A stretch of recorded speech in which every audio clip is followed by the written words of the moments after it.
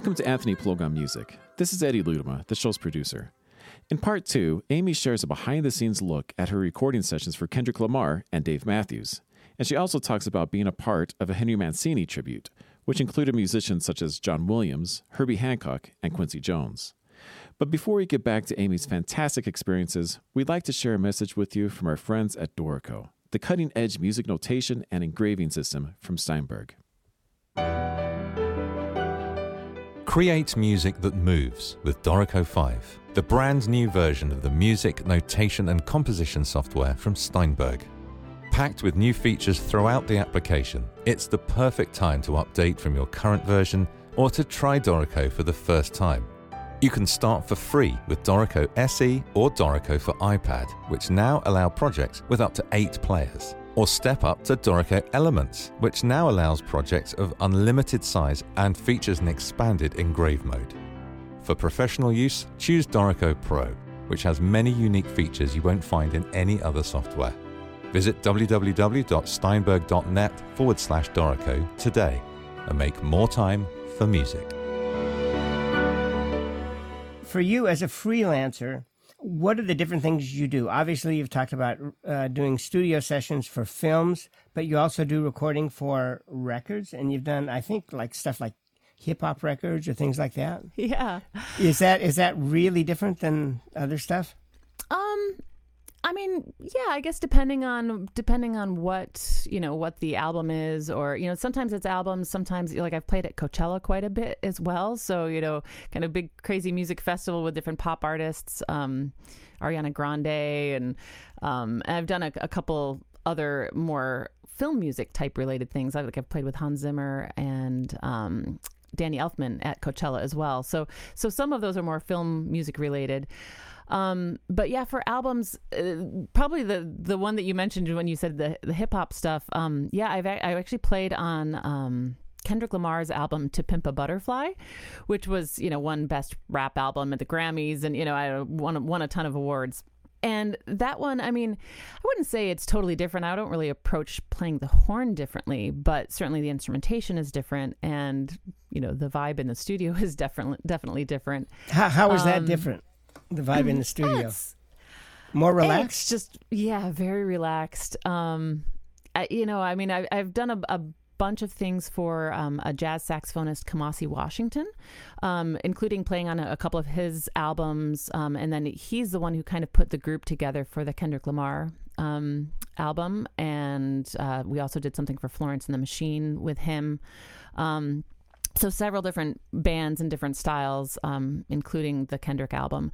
But yeah, I mean, the vibe is just very casual, very low key. I hate to say they don't really, you don't necessarily start on time. You show up and people kind of wander in, and it's very, I don't know, I kind of imagine it was a little bit more like in the days of, Sinatra and, and things like that, where it was just much more casual. But granted, I mean, that goes hand in hand with the fact that it's a band or it's an artist, and it's not a full orchestra where you have it all, set to, time is money, as far as like down to the minute with an orchestra. So I think it's just by nature of the ensemble, it's different, and the purpose of the recording. But the Kendrick album was particularly cool. I played on, I think, 4 or 5 different tunes on that album. And of course, they ended up kind of, mixing all of the instruments. It was basically strings, a few woodwinds, and I think horn and trombone, if I remember correctly. There was already some featured trumpet and saxophone on the album. They were featured as more like jazz soloists, but they took our ensemble parts and kind of mixed it down. Sometimes they probably EQ'd things and did some effects with it, so you can't always hear us as a classical ensemble on the recording. But there's one moment that that my friends have kind of joked around about on a tune called "How Much a Dollar Cost," and it's just a really neat moment where the horn gets a very exposed high C, C to high C slur. You're talking horn high C? Wow. Okay. Yeah, horn high C. Yeah. Okay. I mean, it's really the most simple part ever. It's just you're just holding a middle C, in the staff horn pitch, for a few bars, and then it just I didn't think much of it, but it slurs up to the top C and you just hold it for a little bit. When I listened to the album, I realized that moment in the song is the most poignant lyrical moment in the story that he's telling. Basically talks about his discovery of God, basically. And there's a little, just a 1 second break in the lyrics and the rest of the noise, and you hear this horn slur up to the high C. Wow. I'll listen for that. I just had to laugh. I had to laugh. I mean, I don't know if it's as obvious as it sounds like it is to me, but I had to laugh. I just thought, well, that's my claim to fame right there. Wow, how great. Have a moment on a Kendrick Lamar out tune. Was he at the sessions? No, he wasn't, unfortunately. But a lot of the other band members on the album were there, and so I didn't get to meet Kendrick, but it was very cool. And then, if you don't mind, can I tell one other quick story about probably one of my favorite album sessions? Yeah, please.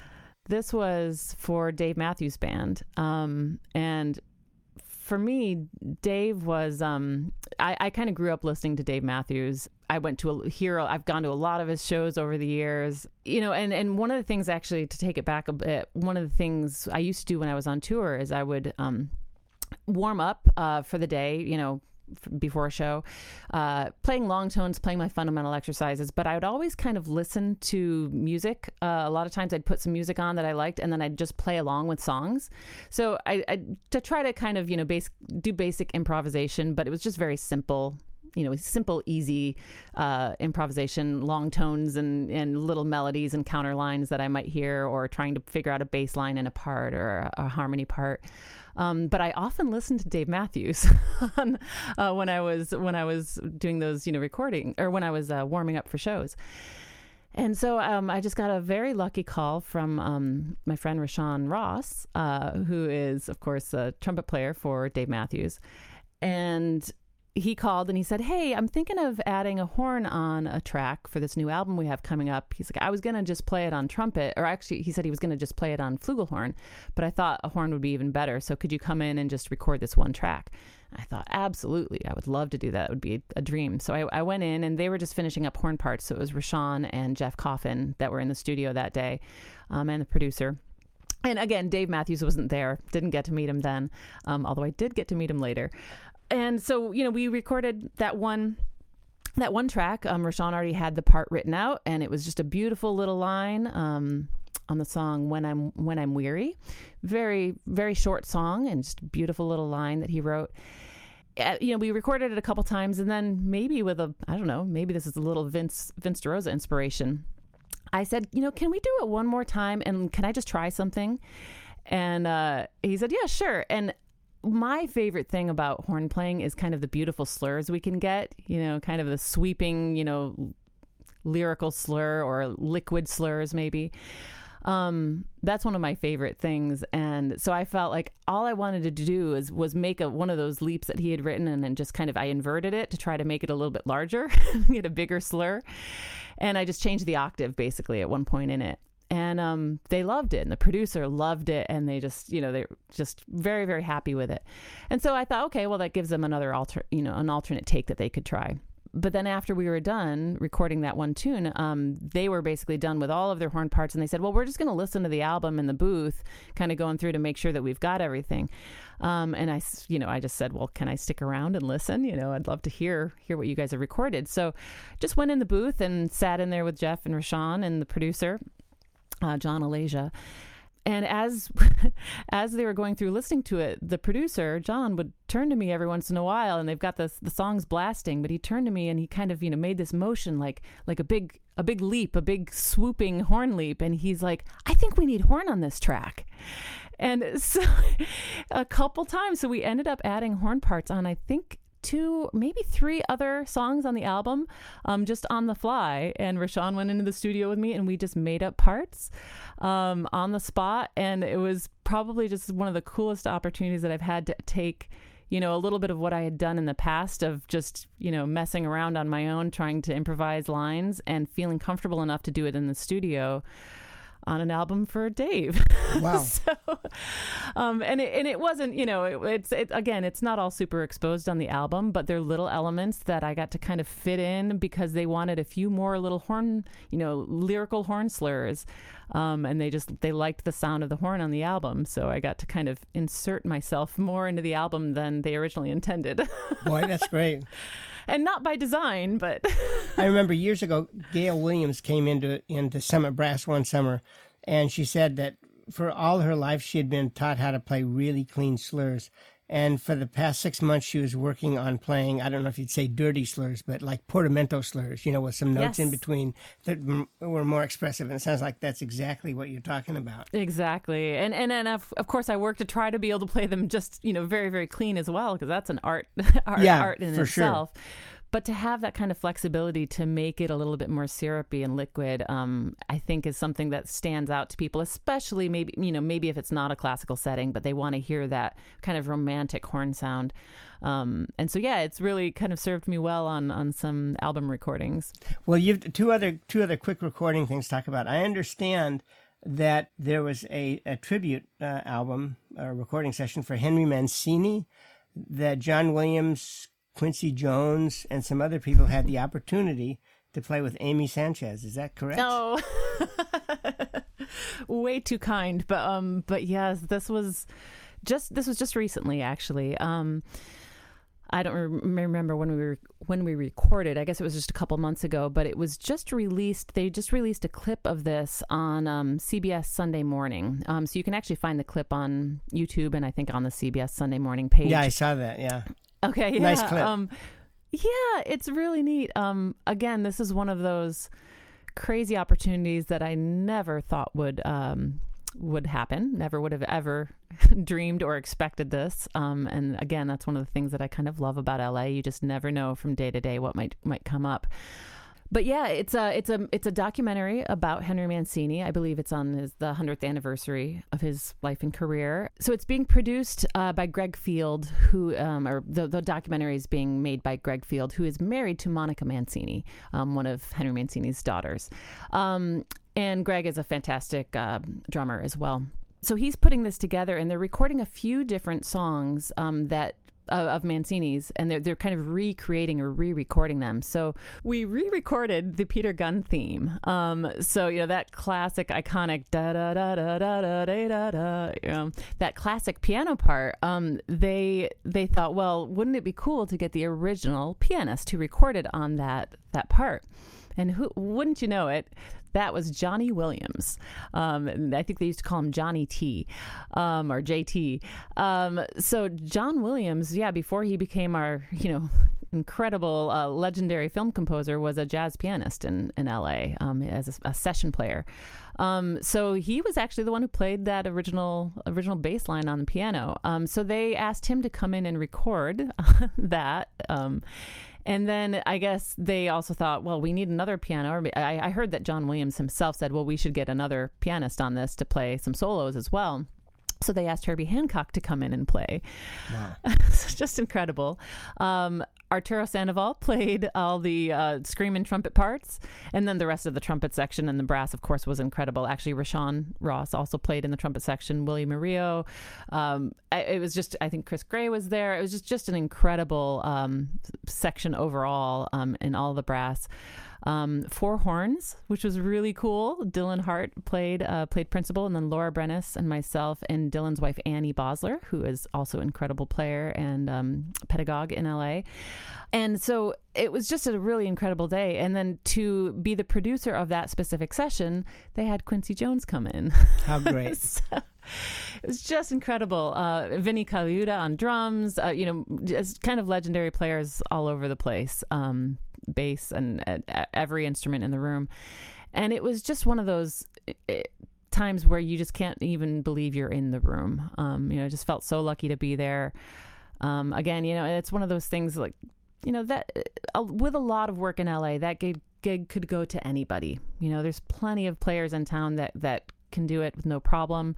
But, sometimes you get those lucky breaks. It certainly comes after a lot of hard work and, being trustworthy and representing yourself well, but there's still lucky breaks. And I could never have planned that one. I've kind of joked around that it's always been on my bucket list to record on a John Williams score.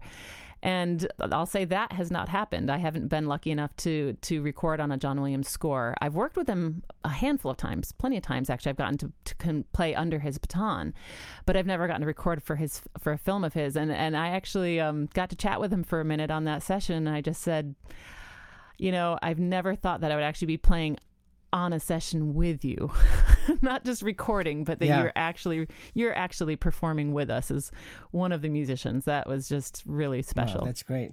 You also did a session, and I'm wondering if you did it in India for a Bollywood film. I did. Was that actually in India? And so they flew you over to record? Yes, and wow.